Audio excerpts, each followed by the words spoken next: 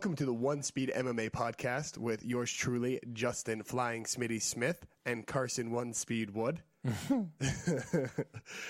It's a beautiful Sunday here in just outside of Salt Lake City, Utah. The sun is shining. The snow is finally clearing up off of the ground. Dogs are barking incessantly. Both yours and the neighbor dog. Yep, both neighbor dogs. Maybe they're in heat. Could be. Because they haven't been fixed yet. Khabib. Speaking of Khabib, fighting Ferguson. Yeah, buddy. What is that? About a month from now? Mm-hmm. But before we get into the future, let's talk about the past a little bit. You can't, if you don't learn the past, you're doomed to repeat it. Mm-hmm. Except unless you're Anderson Silva. Mm-hmm. Because apparently he thought it was a Nick Diaz situation and he had done enough to win the fight. However, how did you have that fight scored? 3-2, Bisping. 3-2 Bisping. And going into the fifth, I asked you if you thought it was 2-2 going into that fifth round. So it's very interesting. I think that any round that Silva decided to have a higher output of punches than Bisping, or even just a high output of punches, he won each of the rounds. I think it was 3-5, right? Yeah. There's been a lot of controversial fights like that, though, lately, where a lot of people say it could have gone either way, and then they jump on, whoever their favorite fighter was. I think Bisping won 1-2. I think 3 could have been, I think, like they said, if you have to go, if it's a 10-point scoring system, then that one is pretty even. I would have scored it even. What do you mean even? I would have given it, obviously you can't do 9-9. There's a 10-point must, and you can't go 10-10. But I think if there was one round in that entire fight that Bisping looked good at the beginning and then Silva finished strong and it could have been an actual tie round, I think that one would have been it. Which one? 3. 3. And 3's when the knee was thrown that knocked out Bisping. Well, it's hard because I understand people's frustration. You look at Bisping's face; it's hard to say, "Oh yeah, well, how could you say that he won if he looks like that?" But I mean, the thing is that it is scored on a round by round basis. It's not scored on an overall. If you looked at it and you said who won the fight, like if you didn't have judges judging each round and you're just like, who won the fight? Fine, Silva. But the fact of the matter is really not one of them controlled the octagon more than the other. Bisping maybe controlled it a little bit more, but really that was back and forth. Both of them shared time up against the fence, even if it was Silva backing himself up against the fence. I mean, that's part of the scoring. Literally no takedowns, right? Never even an attempt. No, he tried one, and it's like you're not going to get that on Silva. Bisping was really smart to try that attempt because he couldn't take any more punches in the face. The hardest part about this... Yeah, but he's going to get in a clinch. If he would have stayed there, he's going to get in the clinch and he's going to get kneed. Yeah. Where was Silva's freaking corner to tell him that he needed to either do more or finish that fight? Like, this is, to me, reminiscent of... How are you ever going to tell him that? Like, he's never going to listen. But you would hope. People have been criticizing him since the one Maia fight and then the 2 Weidman fights. He doesn't change. He's not going to change. He's out there to have fun, play his game. And he's better than anybody in his corner. Yeah, but at the same time, the very first fight on this card, the Timur fight, where Timur actually won, he went back after the first round to his corner, and they said, quit in a round. Go finish this. You're better than this guy. Timur. He's the one that threw the left uppercut and knocked out his opponent. Beautiful, and he was owning it. Svensson, the guy from The Ultimate Fighter that was supposed to win, that guy couldn't close the distance, couldn't take him down. His striking wasn't good enough, and Timur just picked him apart and then knocked him out. But going back real quick. It's different, though, than if you're in that guy's corner as opposed to Anderson Silva. Yeah. Yes. To a degree, but you're still, as a corner, supposed to get him to win that fight and tell him what he needs to do to win. This fight was reminiscent of one of our favorite fights of Frankie Edgar, Ben Henderson. When Frankie Edgar seemed to be somewhat controlling the fight, Ben Henderson did an up kick, nailed Frankie Edgar right in the face, and just destroyed his face. Broke his nose, yeah.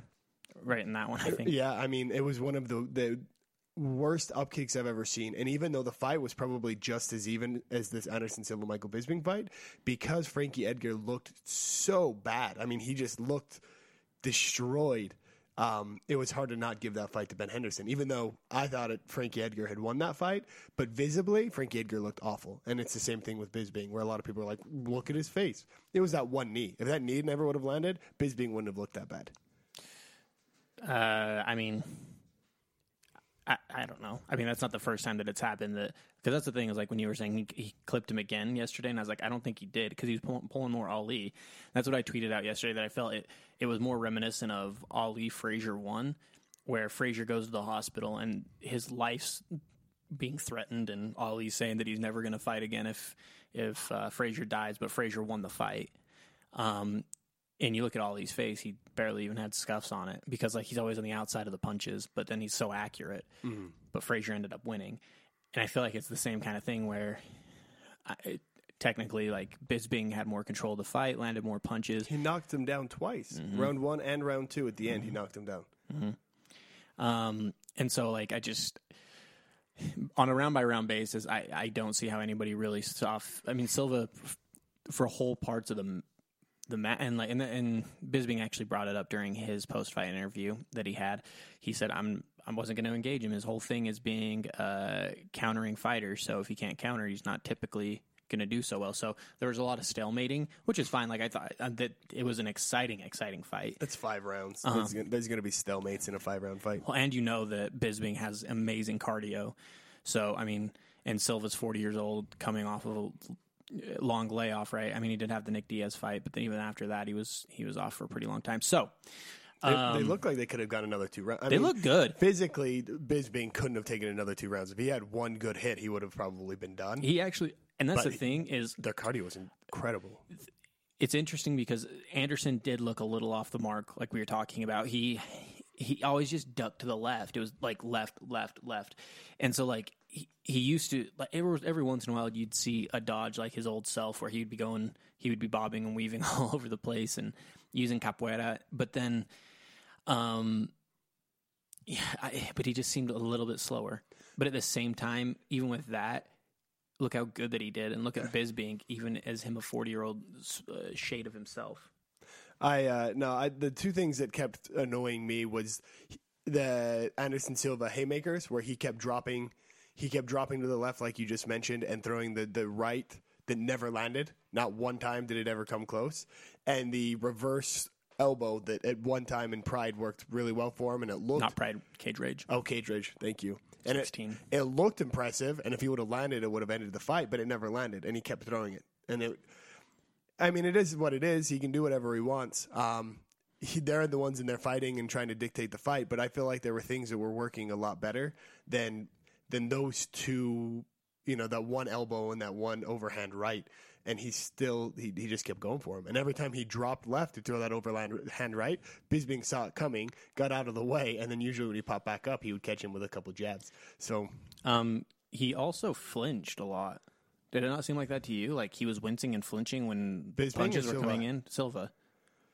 I don't think he understood why he was getting hit. As weird as that sounds, like I don't think he could. I think he thought he was still faster than he was, and every time he got hit, he didn't think that it should have caught him. It's just weird seeing somebody stand in the pocket and even like weaving in and out of the pocket. He seemed a little bit more. And again, like this sounds like a criticism because I mean I still think after last night's fight, I still want to see him fight. Mm-hmm. I was worried that he was going to come out and look sluggish. He was going to look slow. And he did a little bit, but the accuracy is still there. Like, and the athleticism still there. He was throwing flying knees. He was throwing back elbows, the reverse elbow that he had too. The talent, I mean, it's not where it was obviously 3-4 years ago, but he can still fight. I'll still pay to watch him fight. I don't think he beats top 3. I don't think he beats Weidman or Rockhold. I think if they put Bisping and him up against each other again, I think he could beat Bisping. However, I think that this fight meant everything to Bisping. And I mean, he even said that afterwards, like this fight meant everything to me. He said multiple times, I have to win this fight. I think I'm going to win, which was really weird to say I think instead of I'm going to win this fight. Like I gained a lot of respect for Bisping after this fight. Like it was super interesting when he was sitting there next to, Mousasi and Amir Khani during the post-fight conference. And he was like, you know what? every one of these people that's up here right now is cut from the same cloth. The fact that we're sitting up here and the fact that, we have the heart to get in there and fight, like, my favorite by far was the guy that said, hey, your UFC game's coming out. If you guys had a finishing move, did you see that? Mm-mm. So the journalist stands up and is like, I just got one question. With the UFC 2 game coming out, if you guys had a finishing move, what would it be? And Michael Bisping goes, for God's sake, we just got in the fight and put our lives on the line. We don't care about a video game. And then he just sat back and he goes, and he sits back forward and goes, with all due respect. But all of the fighters were like, yeah, that's about how we feel. Like, thanks, Bisping. Because he just was like, what the hell kind of question is that? Like, it's a video game. His face is all bloodied up. And he's like, our lives were just legitimately on the line. And yeah, but who was he with? I mean, fine, I get it. Like, your life was on the line, but, like, how's that any different than you just put your life on the line? Who's next for you? No, I understand. I just thought it was a funny thing for him to be like, it's a video game. Well, it's a video game that you get image rights for and you get money for, so... No, yeah. No, one, it's a big deal, and they're sponsoring, and there's definitely a lot of licensed dollars that are going to be passed around. But just real quick, let's go through this fight. Most impressive, most disappointing is actually what I'm going to go through. Maybe we should actually make that a segment. Most impressive, most disappointing. The first two fights, Timur, his last name's Timur, and the other guy's name was Temu, Teemu. Mm-hmm. Two E's. Anyway. Both of them finished fights really quick. The one guy looked reminiscent of Ian McCall with his mustache. Timur finished in the second round. Svensson, coming from the Ultimate Fighter, came in looking really confident. Couldn't take him down. Couldn't really do much, and ended up getting finished with a left uppercut, which was just beautiful. The Pakalen fight ended up getting a fight bonus. That one lasted all of 35 seconds. I believe it was a body kick. No, I'm getting it confused with the Dempsey. Body, dude. But he got him. He clipped him, saw that he was injured, ran in, and just finished the fight really quick, and then ended up choking him out at the end, but it was really KO. He just finished it like that. The other one that was impressive but not as impressive was the Askam-Dempsey fight. Askam lost his first fight in the UFC. Dempsey, I think, has dropped his last 3, so he's most likely gone. But there was an amazing body kick that set up a head kick, and just right in a row, body kick, saw that he dropped his hands, head kick, and just dropped him. And it was really good. It's actually on our Twitter account. 3, 4, oh my goodness, there's a lot of disappointing fights on this. Grant Vera, by far, is the number one disappointing one. We watched that. That's the one where Vera got a point deduction, which we talked about on our last podcast, and it's on our YouTube. We're killing it. We're killing it. We're just on point. And that was the one he kept grabbing inside, I believe, inside of his own glove and inside of his opponent's glove. I don't even know why you'd want to be in there. You ever had a cast on? Of course you have. I've had Those things are the on. worst. Yeah, you've had a lot. I've only ever had one. The worst thing ever was being inside that cast. The thing that annoyed me the most about this is watching the first episodes of The Ultimate Fighter Latin America, which Vera is on, season 1. He seemed like a class act. Like, he seemed like an Ecuadorian, like, humble kid. And then watching him in this fight, you just wanted to, like, grab him by his shoulders and shake him and be like, stop doing what you're doing. Just knock it off. He kept grabbing the cage. He kept putting his freaking... They had to bring a translator in. Yeah. Because, I think that he probably understood, but... Well, he acted like he didn't understand, and then the ref said, turn around. And then when he said turn around, he turned right around. And it's like... And like we talked about in the point deduction, there was a Brazilian fighter that just continually ignoring the judge, and he finally got a point taken away. And so it is what it is, and heads up to actually take a point away from him. Pickett, Rivera, super sketchy decision. Rivera won that fight. Pickett got the decision. They told the hometown judges. Breeze, who was supposed to come in and just... Who were the judges? Is there actually commissions in London? I would believe so, but honestly, I don't know 100%. Because they have most of their own judges. No, Herb Dean was there. So did the UFC? That wasn't a judge. That would be a referee. No, I know, but the commission brings both of them. Unless the UFC does outside events, then they bring their own. Yeah. So that's what I'm wondering. That's a good question. I think the last time they brought their own, I think, was in an Asian country, and that's when Dana White actually came down and like booted one of the judges. But I know Brazil's got their own commission. I think most of the UK's got their own commission. I mean, think about how big boxing is in the UK. They've got to have their own commission. Tyson Fury is from the UK, is he not? Who's the current heavyweight champion or lightweight champion? Plus the movie Creed, that champion is also British, so I'm sure that they've got their own.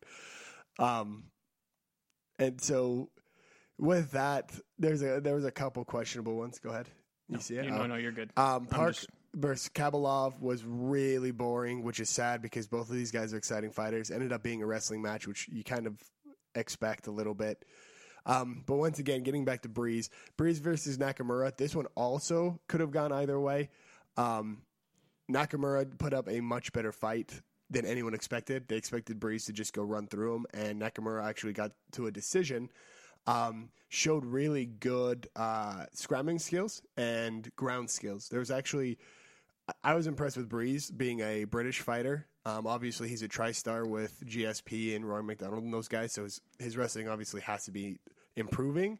But he didn't do terrible. I mean, it wasn't an Anthony Johnson, Dan Hardy, where Dan Hardy just ended up on his back the entire time. Like, he won the grappling match. You know what I mean? He won? Breeze. On the ground? Yeah. He ended up on top. We're going to rewatch that fight. That's not how I remembered it. He ended up on top that's how he won. Is at the end of 2 and 3, he was on top. I have to rewatch. 'Cause from what I remember, he got taken down quite a bit and couldn't really get up. No, he ended up on top most of it. I think that's the only reason he won, right. Is because he ended up on top at the end of the round. Mousasi latest. Mousasi's kind of a dick after this fight. Yeah. Like, telling latest he was a super big drop in competition, that he's top 5, that he wants a better known fighter. And latest is I would put them on equal playing fields of how well people know each one of them.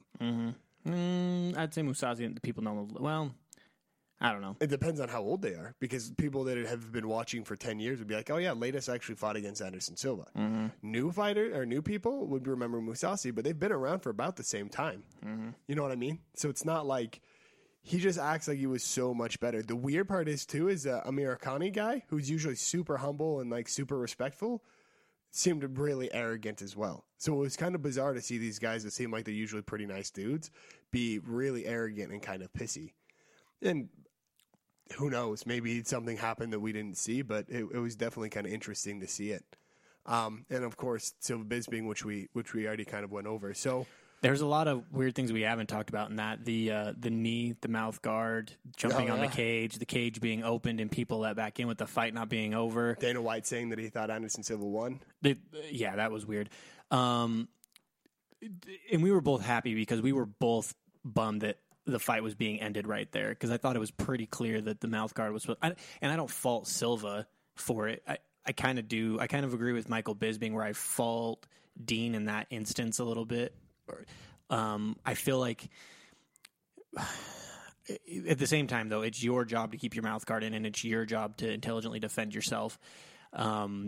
If Silva's walking you down, don't point at it and start moving towards your mouth guard. Like, Herb's got it in his hand. Like, you've got 10 seconds in the round left. And I mean, they just hit the little thing. Just defend yourself for 10 seconds. Yeah, because he opened himself right up just for the. It was a nice knee too. It was so flush. Oh, it was beautiful. It was a beautiful knee. It shows you how anyone else in real life would have fared against Anderson Silva. If your hands were down, you didn't really know, you weren't really expecting it, and then kablam. You're up against something. Yeah. You're on the ground. And he was out. I mean, the end of the fourth. So let's get back to it. You have to intelligently defend yourself. He was waiting for a break. Herb Dean actually put out his hand. And every angle they show it from now shows the knee better than it just shows Herb Dean. And I think a lot of people don't realize that Herb Dean actually put out his hand. And I'm about 100% sure he said time. And that's why Bisping dropped his hands, because he watched him do it and then started walking to the middle like they were going to be separated. And he got creamed. And so I don't fault Silva at all. I think he knew a little bit more about what was going on than he lets on. I think he threw that knee intentionally. knowing that Bisping was not going to be defending himself. However, you got to defend yourself, and I think Michael Bisping was out. I think he was knocked out. He couldn't remember what round he was in at the end of the fourth. His face was all busted up. It took halfway through the fourth round for him to look like he was actually back in the fight, and then fifth round he looked like he did enough just to not lose. But I feel like he won the fifth. I feel like he lost the fifth, but he still won the fourth. I think he won the fourth because Anderson didn't push, and I don't know why Anderson didn't push. Mm-hmm. Because he looked like Chris Lieben in there.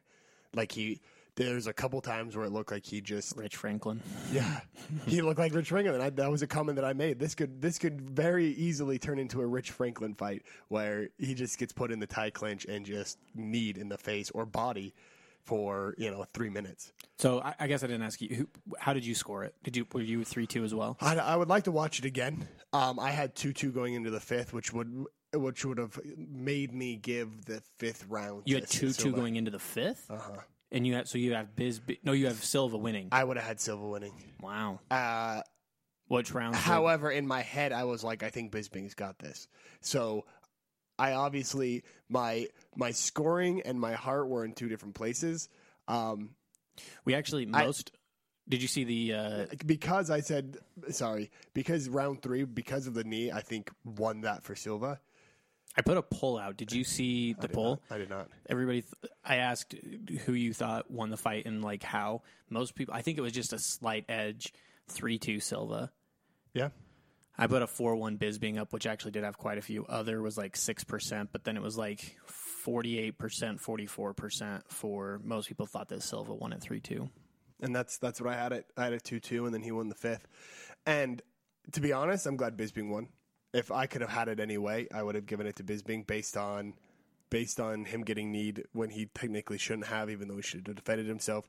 And this is one of those arguments that goes back and forth. It's not that he shouldn't have. I mean, shouldn't have got kneed or should have defended himself. He should have got kneed, but he should have also defended himself. But Bisping, any fighter knows when someone's pointing at a ref and putting his hands down, there's a pretty good sign that that fight's about to be stopped. Not stopped, but separated. I don't put any fault on Silva on that at all. And neither did Bisping. No, and you can't. But it just seemed a little. It seemed a little tricky. It seemed a little manipulative. I feel like once he saw the mouth guard go down, he went after it, like from the onset. Well, because you could tell Bisping didn't want to fight, and I guess that's true too. Bisping said he didn't want to lose any teeth. But I guess that's true. Which is a pretty funny comment. From a Brit? He's like, contrary to popular belief, us Brits aren't known for our good teeth. Mine are pretty good. I want to keep them. One thing that I was super impressed with on the fight, which actually is not fight related at all, and I also tweeted about this, I think that if Joe Rogan's contract is up by the end of August and he doesn't renew, I would really like to see Dan Hardy doing interviews. But would you like to see Dan Hardy, Mike Goldberg? Yeah. I mean, let's see it. I mean, are you going to get rid of Goldberg? I mean, who else? Would you rather John Anik and Goldberg? Yeah, no. But Goldberg's just been there for so long. Yeah, like just kind of. He's almost endearing. It's just like that guy. I bet you Joe Rogan signs back on. I don't think he's going to. But I think he signs on for half the events. I don't think he's going to. Or a third of the events. I don't think he's going to. I think he's done. He's over the Reebok deal. And more in his podcast, he keeps talking more and more about the problems with the UFC and stuff like that. He's getting pretty liberal with it. And it's just these little slight comments here and there. And he said that he's like, I don't know if I'm going to redo it. I don't agree with the Reebok deal. And he's got so much stuff that he's doing anyways. You think he pushes the fighters union? You think he takes on the mantle and pushes for it? I don't think he does anything. I think he leaves. He continues to be a fan of the sport, probably does Fight Companion. With Schaub and Brian Callen. That's a good point. Schaub hates the UFC, and him and Joe Rogan are good. They are really, really good friends. Well, that's who all does the Fight Companion. Eddie Brav and Brian Callen, Brandon Schaub, and then Joe Rogan all do the Fight Companion, and I could see him doing that on Zcast. Oh, he makes plenty of money. Oh yeah, no, I know it's not that, but I mean, like as far as staying in the UFC, it's not about making money. It's more about. Like, how's he going to be how's he going to be linked with fighting going forward. I think that's how. I think he's going to be continue doing Fight Companion because he's never going to leave it. But his true passion is stand-up comedy. Anyways, back to the. How do you think his relationship is with Dana White? I think it's great. You think? Because he's definitely sides with a lot of people that have a huge issue with the UFC.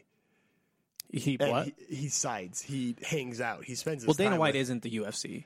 And he also but to a point he is. He is, but he because isn't. Dana White's the one that's instituting a lot of the issues that people don't enjoy. He's the one that takes the brunt of it. How much is it? It's Fertitta Brothers. Well, they're the ones that actually run the business.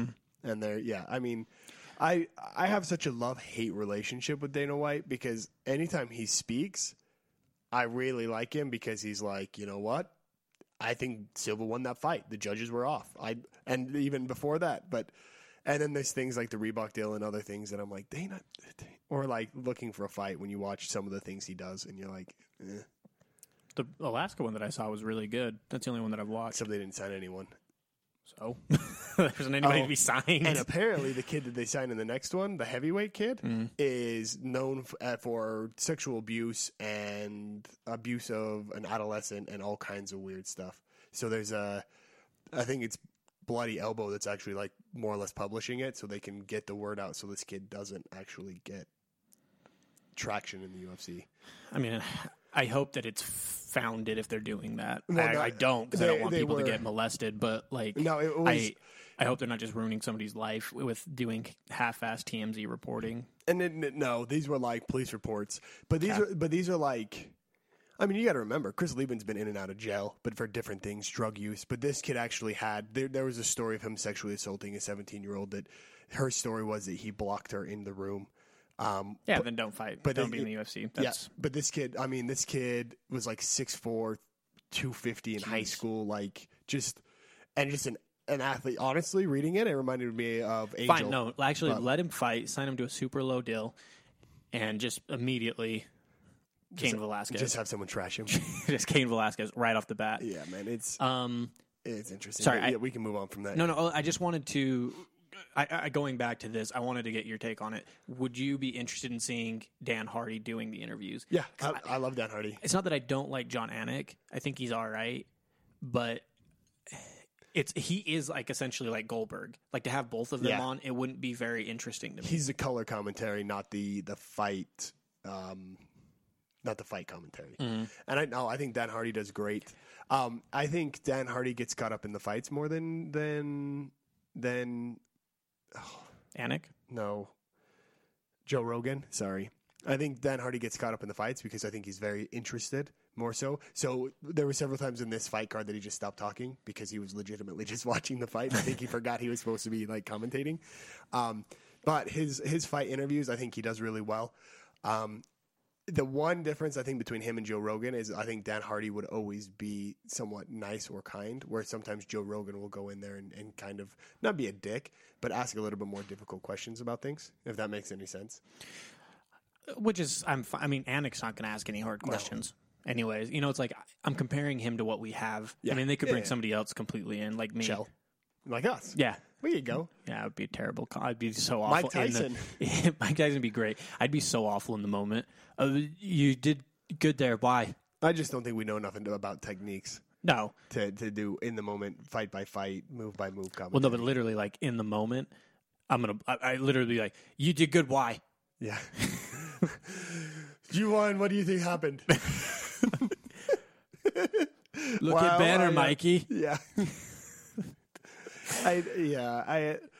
It's interesting, man. The MMA community, I could do an entire podcast on the MMA community. Maybe when we launch our website, when we finally are ready to do it, I'll do an actual in-depth write-up on the MMA community because it kind of drives me nuts. But yeah, I think Joe Rogan, if he's done, he's so active in everything that he does. I wouldn't be surprised if he didn't start representing the fighters and actually pushing for a union or something else. I don't see that happening. He's almost 50. I just feel like he'll step away. He always does taekwondo and jit still, and he's friends with Eddie Bravo. And I see him keeping an eye on the everything that's going on with it, on big fights, doing the fight companions, and just continues doing comedy. He doesn't need it. He's making plenty of money. You know what I mean? He can walk away and not have to worry about it. So let's talk UFC 196. Yes! Oh, I'm so excited! Oh, my goodness. So outside of the main event, what are you most Nothing. excited for? Holly Holmes Miesha Tate? and Miesha Tate. What about Tom Lawler? Nope. Don't really care. Filthy Tom Lawler. Dude, that dude's been around since, I think he was on Tough 2 or 3. Man, that dude, Tom Lawler's been around forever. He's a big fan favorite, which I never realized. I always liked him, even though he's a back-and-forth fighter, win-loss, win-loss. But he's a huge fan favorite, but he's also just weird as hell. I actually like the Thatch fight. I really like Thatch. I like so I guess the prelim headliner, I'm really excited for that. I'm excited for this card as much as I guess. Oh my gosh, is Diego Sanchez on Jim Miller the Fight Pass prelims for Jim Miller? Oh my god! Let's get into Fight Pass real quick. So they've got their new CEO of Fight Pass or whatever, or head of Fight Pass. He's actually making sure that they have at least one decent card on Fight Pass to try and actually get some traction. They did lose quite a bit of traction when some of the streams went down this weekend. Ours didn't for more than a couple minutes, and it was during the Breeze fight, which wasn't very good. They were doing that more as mercy. Yeah, they're like, you don't want to watch this. We're sorry. But Sanchez Miller, that's the fight that nobody asked for, and if it was a fight 5 years ago, would have been awesome. Oh, I like it. Well, if we remember Jim Miller's daughter was sick at the time when I think a couple years ago, and I'm sure she's not completely healthy yet. Give that guy some money. I like Diego Sanchez. I know that he's a crazy. I'm okay with that. I like a certain amount of crazy in my fighter. I thought Jim Miller was going to hold the belt 4 years ago when he was in his prime. I thought Jim Miller was going to go win the belt. When he was doing the Robbie Lawler thing where he was kind of having his resurgence. Yep. And, I did too, actually. But that division's murderer's row, man. It's so hard to look at Diego Sanchez in the picture. He's got this weird, Muppet face. He's right next to a photo of, let's see who this is. This looks like... Is it Mortal Kombat? Yeah, it looks like Mortal Kombat, and that's Voorhees. Jason. Yeah. He's crazier than Jason. He looks a little nutty. Good old Jim Miller. I love him, though. I really do. I'm not saying that, tongue-in-cheek is about Diego Sanchez. I legitimately like the guy. That dude is just crazy. Which is fine.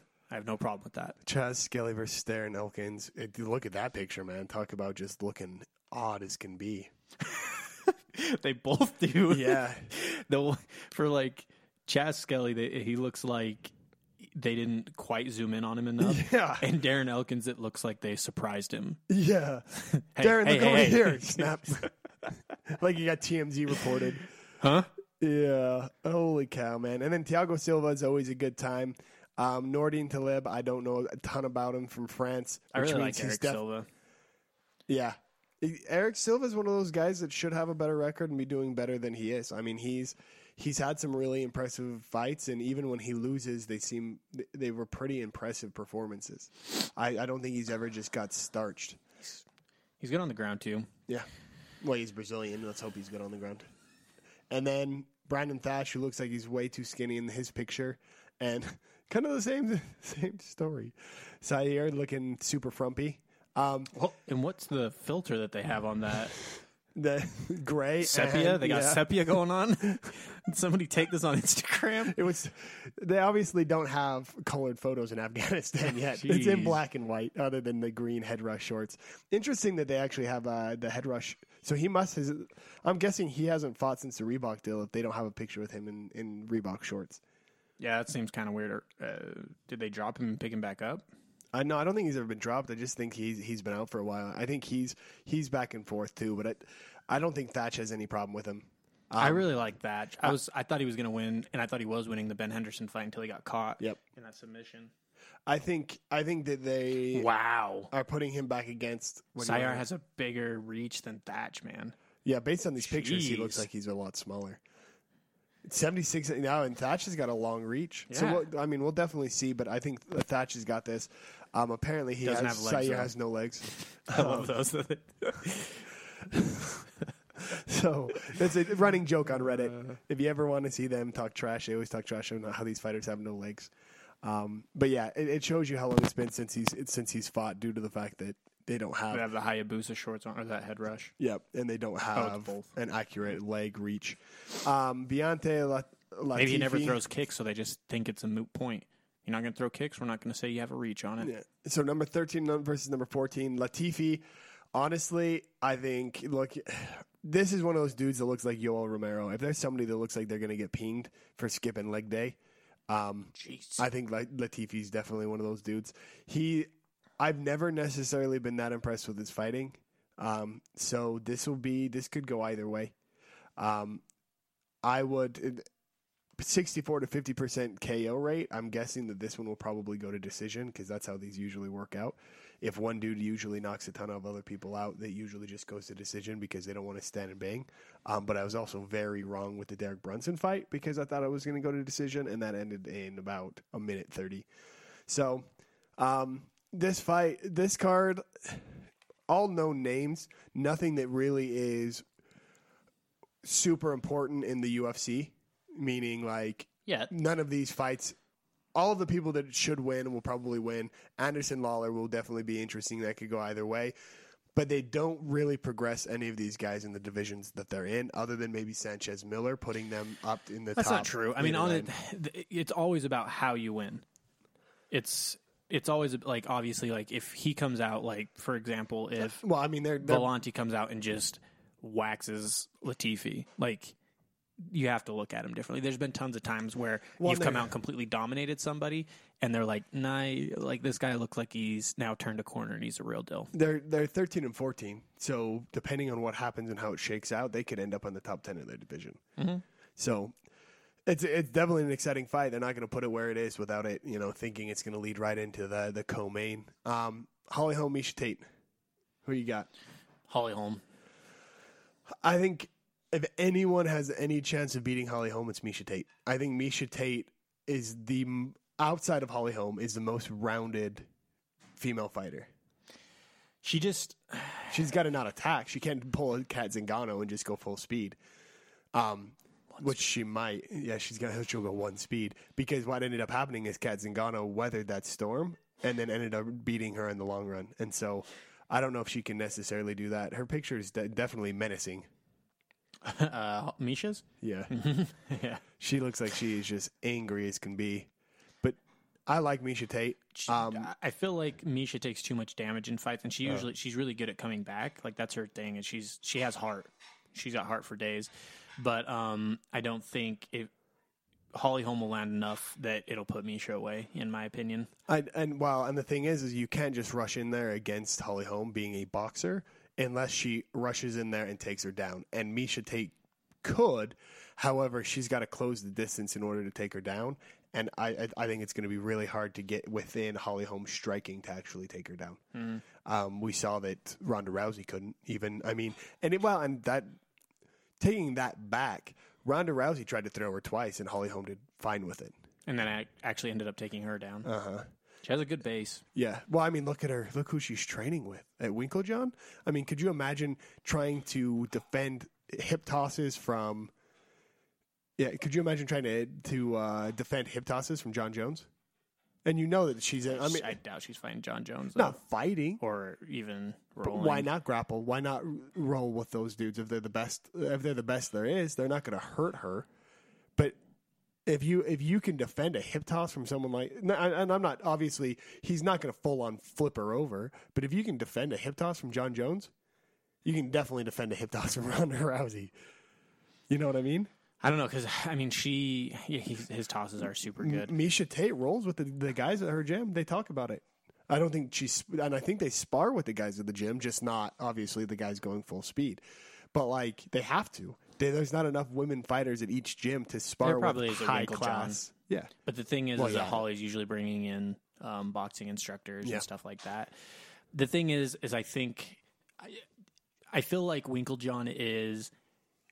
He is the level of coach that Greg Popovich, Bill Belichick, they're doing different things before anybody else is thinking of them, and they're doing them really well right off the bat. They're not the first ones to pioneer it, but then also half-assing it. They do a really good job of it. I think they come in with a good game plan against Miesha Tate. and I think it might actually go to decision. I don't think it's going to. I think it's going to be some back and forth, but I doubt that Misha will even win a round. I could see her getting picked apart from the outside for long enough. Misha Tate, but I'm really excited for this fight. Like I am too. I did not want to see her fight Ronda that quickly, or I didn't want Ronda to fight her that quickly.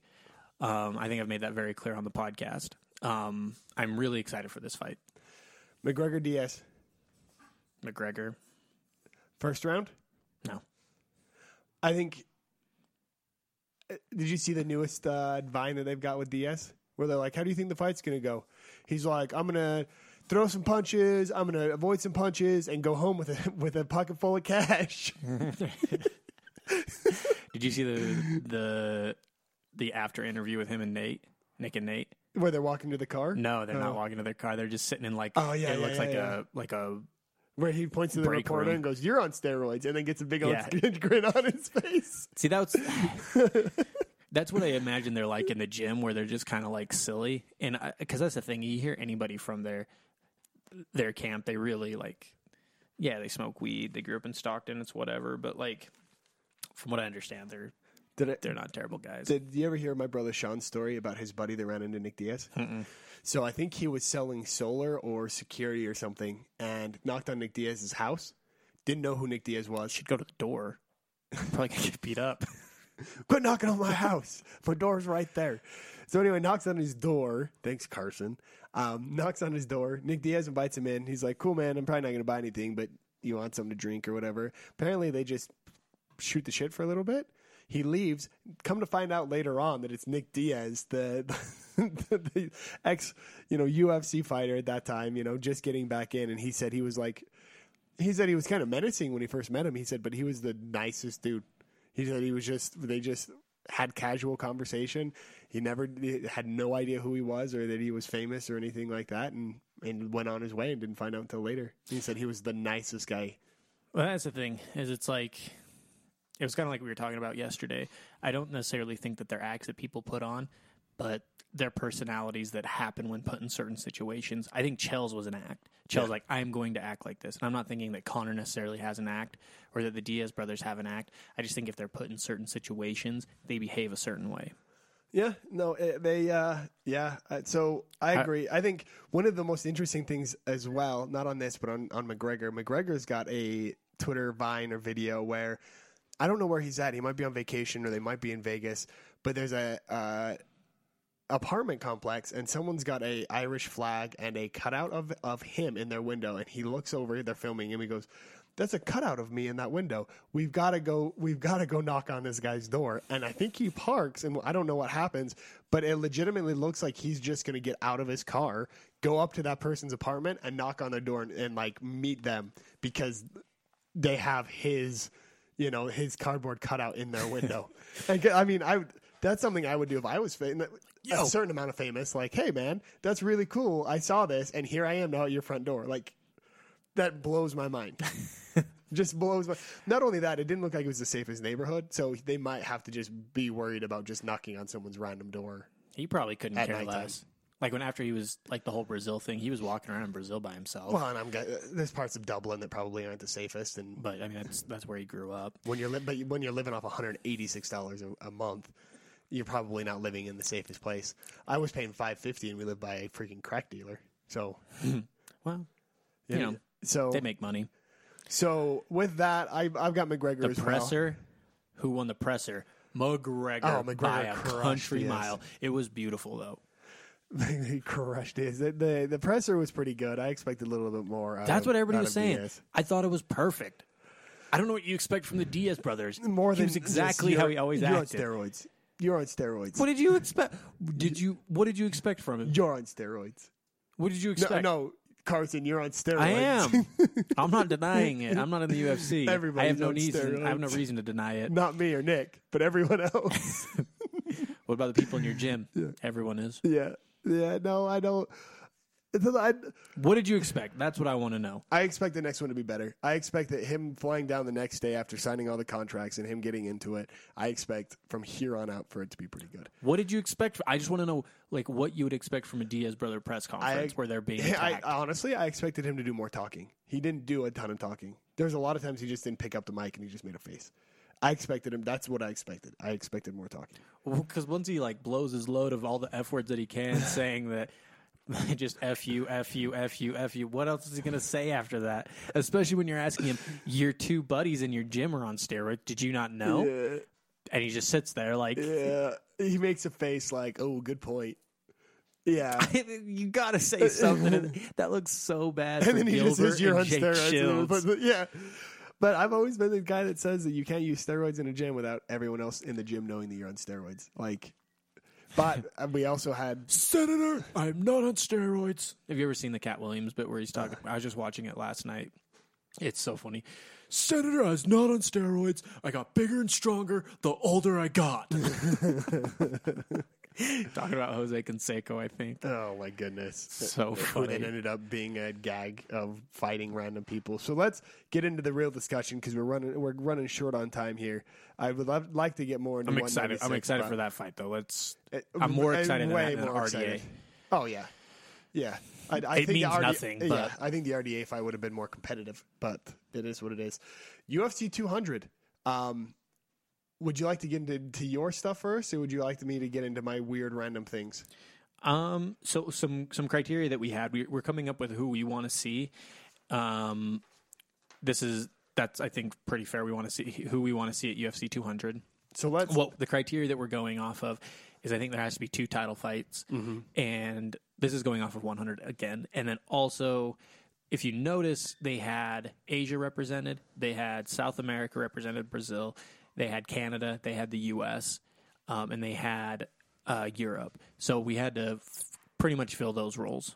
So then I changed mine a little bit. So here's the other thing that we looked at. We looked at the cards of people that are already booked. We'll just read these real quick. Rockhold, Weidman, Verdum, Stipe, Joanna, the 125 women's champion, DJ, Demetrius Say your Johnson. last name. I don't even know. Chechik. That's it. And I don't even know who she's fighting, which I feel bad for. But they're on the Ultimate Fighter together. Claudia Gledha. Yeah. Gledha. I don't know how to pronounce that in Brazilian. Portuguese. Jones, Cormier, DJ Cejudo, Reem, Arlovsky, Belfort, Jacare, Maya, and Brown. Those people are all most likely off the table, unless Jones starches Cormier, and we'll get into that. He most likely won't make it. So our criteria is anyone that has at least 3 months after their fight, if they don't get too injured, to be potentially put on the 200 card. We know that the UFC wants the 200 card to be as big as humanly possible, and as far as I understand, they want it to beat the numbers for UFC 100, which was Brock Lesnar versus Frank Mir and GSP versus who did GSP fight on that card? It wasn't BJ Penn. No. Anyway, Thiago Alves. Yep. And those 2 fights, along with John Jones being on the undercard, those 2 fights were the highest selling pay-per-view in UFC history. And Dana White wants UFC 200 to take its place as the highest selling. So I'll get into. Okay, so I'm going to read this, and then we're going to get into your picks. These are the names that are not currently booked on any card that could potentially fight. So we've got, starting at the lighter weights, Aldo, Edgar, Mendez, Holloway, McCall, Sterling, Cruz, Faber, Dillashaw, Barao, Rory McDonald, Stephen Thompson, Tyrone Woodley, Carlos Condit, Nick Diaz, Tim Kennedy, Alexander Gustafsson, and Glover Teixeira. Most of those are lighter. A lot of the light heavyweights and heavyweights are all booked. Cain Velasquez is also not booked, and for some random reason, I don't have him on this list. So, You want mine? Yeah, let's get yours because mine are a little bit more out there. So my only problem is I have the main event Bones Jones Rumble Johnson, but that's pretty much not going to happen because there's not 3 months. It's too quick of a turnaround time. unless he gets no suspension, which is slim to none. Yeah, I don't see that happening. Anyways, I'll give you the rest of it. We'll figure it out. Yeah. So I had Bones Jones Rumble, Conor McGregor RDA, Rory McDonald, Stephen Thompson, Dong Kyun Kim, Little bit slower. Conor McGregor RDA. Okay, you just rattling these off real quick. We have a lot of time. Rory McDonald, Stephen Thompson. What represents Canada? Yes. Rory McDonald. Dong Kyun Kim, Korea. Tyrone Woodley, The South. Ferguson. Yeah, solid point. Travis Brown, Cain Velasquez. Undercard main event, Holloway Aldo. Undercard main event. For the belt or not for the belt? Not for the belt. Okay. And those... Conor hasn't vacated yet. I don't know if he's going to invite UFC 200. And then really you could throw almost any of these other people. You could do Sterling, Dillashaw. You could put Faber, Dillashaw. You could put... Let's say that Lawler does fight him. I also do. If that's the case, if it's Lawler McGregor for 170. Hey, hold on. I will get into that when I get to my pick. That's yours. I'm just saying Yeah. because I don't know if Bones Jones Rumble Johnson. You're killing my thunder. I don't know if Bones Jones Rumble's gonna happen, so I had to rethink it. Calm down. People are going to turn off the podcast. Calm down, now. sir. They don't have a reason to listen any longer. We didn't even know that was your pick until just now. Then why'd you say rolling your eyes? They'll see that on the iPhone over there. Give me. Damn it! I don't even know who my main event is. Mine's dumb. Lawler. So then Lawler Woodley. RDA, Khabib. Yeah. So here's... No, because I want Ferguson to win. Ferguson. Ferguson. RDA Ferguson. Okay, so here are my picks. That's actually a super solid card. You did a little bit better than me getting someone from each country represented, which makes a ton of sense. I also wanted women represented, though, but there's nothing compelling that I think they can make by 200. So let me get into my list, then I'll explain why, and then we'll get into, say, Holly Holm to see if she can make it. Paige Van Zant's definitely going to be on the undercard. Anyway, so here's what I think is going to happen. I think if McGregor starches... Is it what we thought was going to happen or what we wanted to? No, this is what I legitimately think is going to happen. Oh, mine was more what I wanted to see happen because I don't think that... Anyways, go on. Okay, and then we can discuss. Here's what I think is going to happen. I think McGregor beats Nick Diaz within the first round. I think because he's fighting at 170 and they already think he can... They already were discussing putting him against Lawler, that they put Lawler versus McGregor for the 170 belt at UFC 200. I think either Aldo versus Edgar for the 145 or RDA versus Khabib Ferguson's winner, but I think it's going to be Khabib, also fight on that card. So that's at least 2 title fights. If not, actually putting 3 title fights on there. Both Aldo and Frankie Edgar should be not injured by then. If not that, then they put Cruz versus Faber or Faber versus Dillashaw for 135. It'll be Cruz Faber. Yeah. Obviously, we know 199 still needs to be filled in. They'll probably get one more title fight on that as well. Then I think Velasquez, Brown are on there because we picked Brown because there's no one really else in the heavyweight division that's not wrapped up within the next couple months. I said Roy Nelson, Big Country. Yeah, but I don't think that's going to happen. Then I think he's a draw, man. If Holm crushes Miesha Tate, which I don't believe is going to happen, they could also put her on this card, and that represents the women. Joanna probably won't make it because she fights at the Ultimate Fighter. Who are they going to put Holly against, though?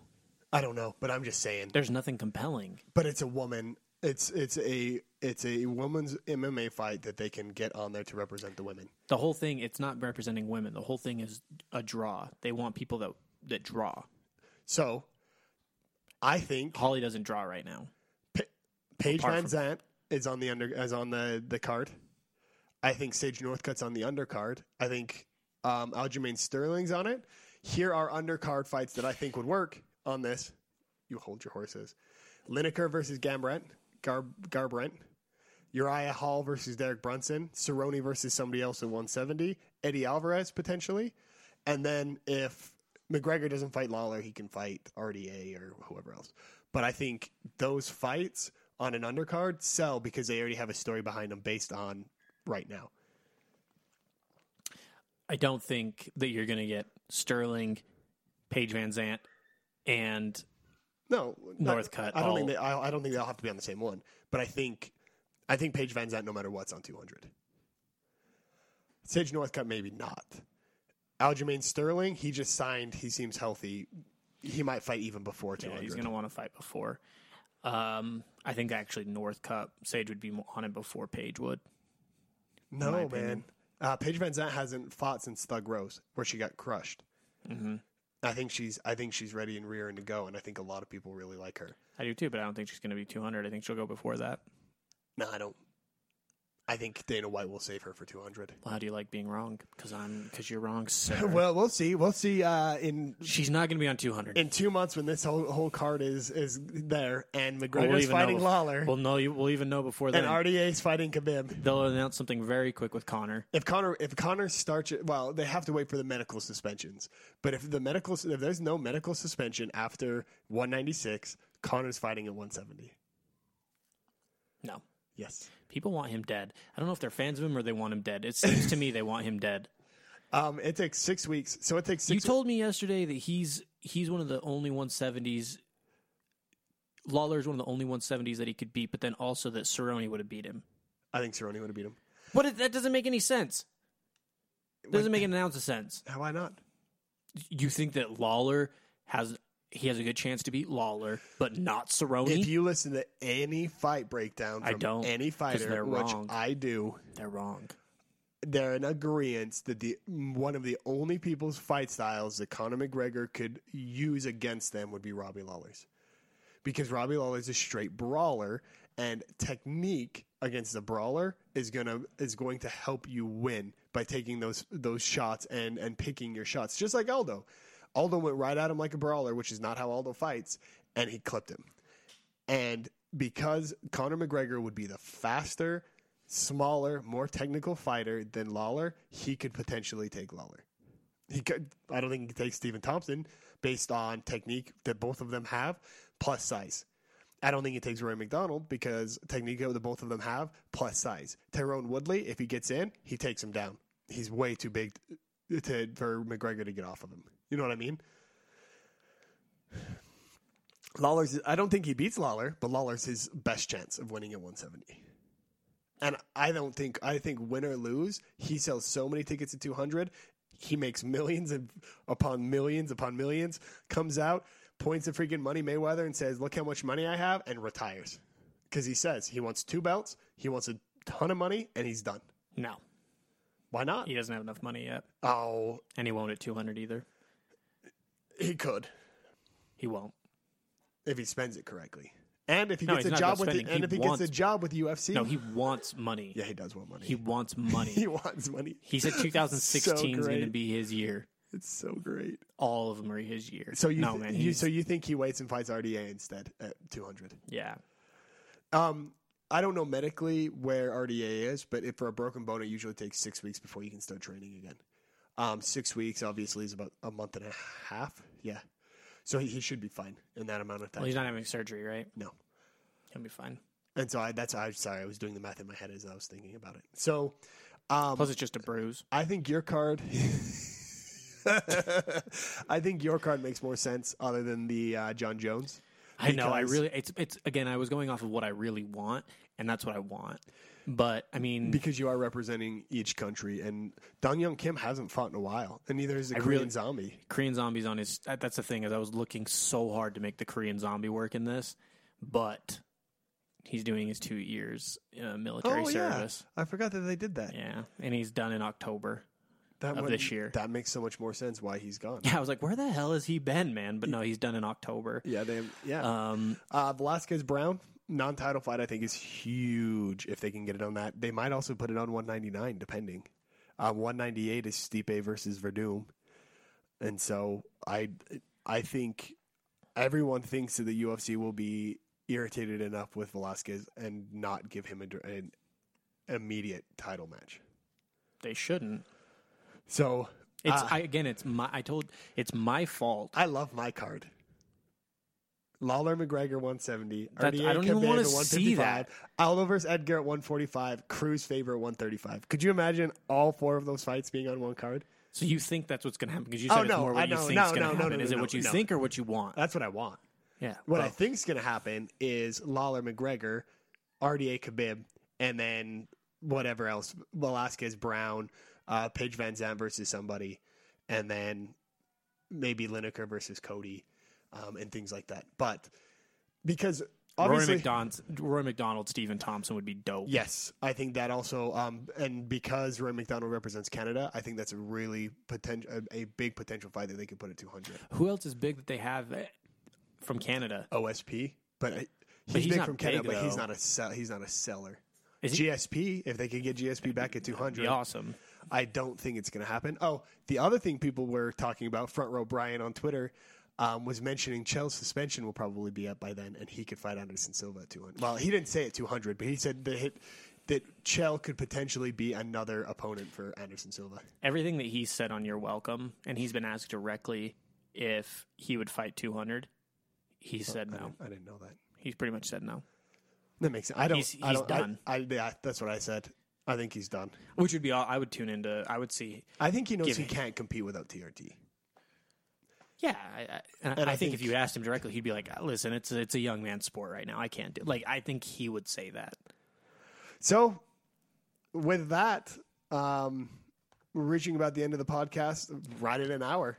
Say bye to Justin for 2 weeks. I will be traveling Europe. It's too bad I'm not going to Ireland now because I'd go visit SPG and Niall and Fred and all those guys that we're now friends with in Cork and different parts of Ireland. Yeah, he's also I figured Irish. from his thumbnail that he was, which I love that. The gorilla wearing the Conor McGregor. Yeah. But yeah, so I will be gone for 2 weeks. Technically, we're going to be recording next week after the 196 card. Immediately after, we'll get that posted. And then what we're going to end up doing is I will be gone. So Carson will be having a guest host after that. And then after that, what will end up happening is we will probably start recording potentially from a different location, depending on how things happen. It might take a little bit longer than that. Please remember to subscribe and like and share and all of these things at One Speed MMA. Thank you again for listening. We appreciate all of you. Really quick, I just barely looked at Zcast, and we had a guy messaging us, and he goes, "Marcus, tell them about the farts."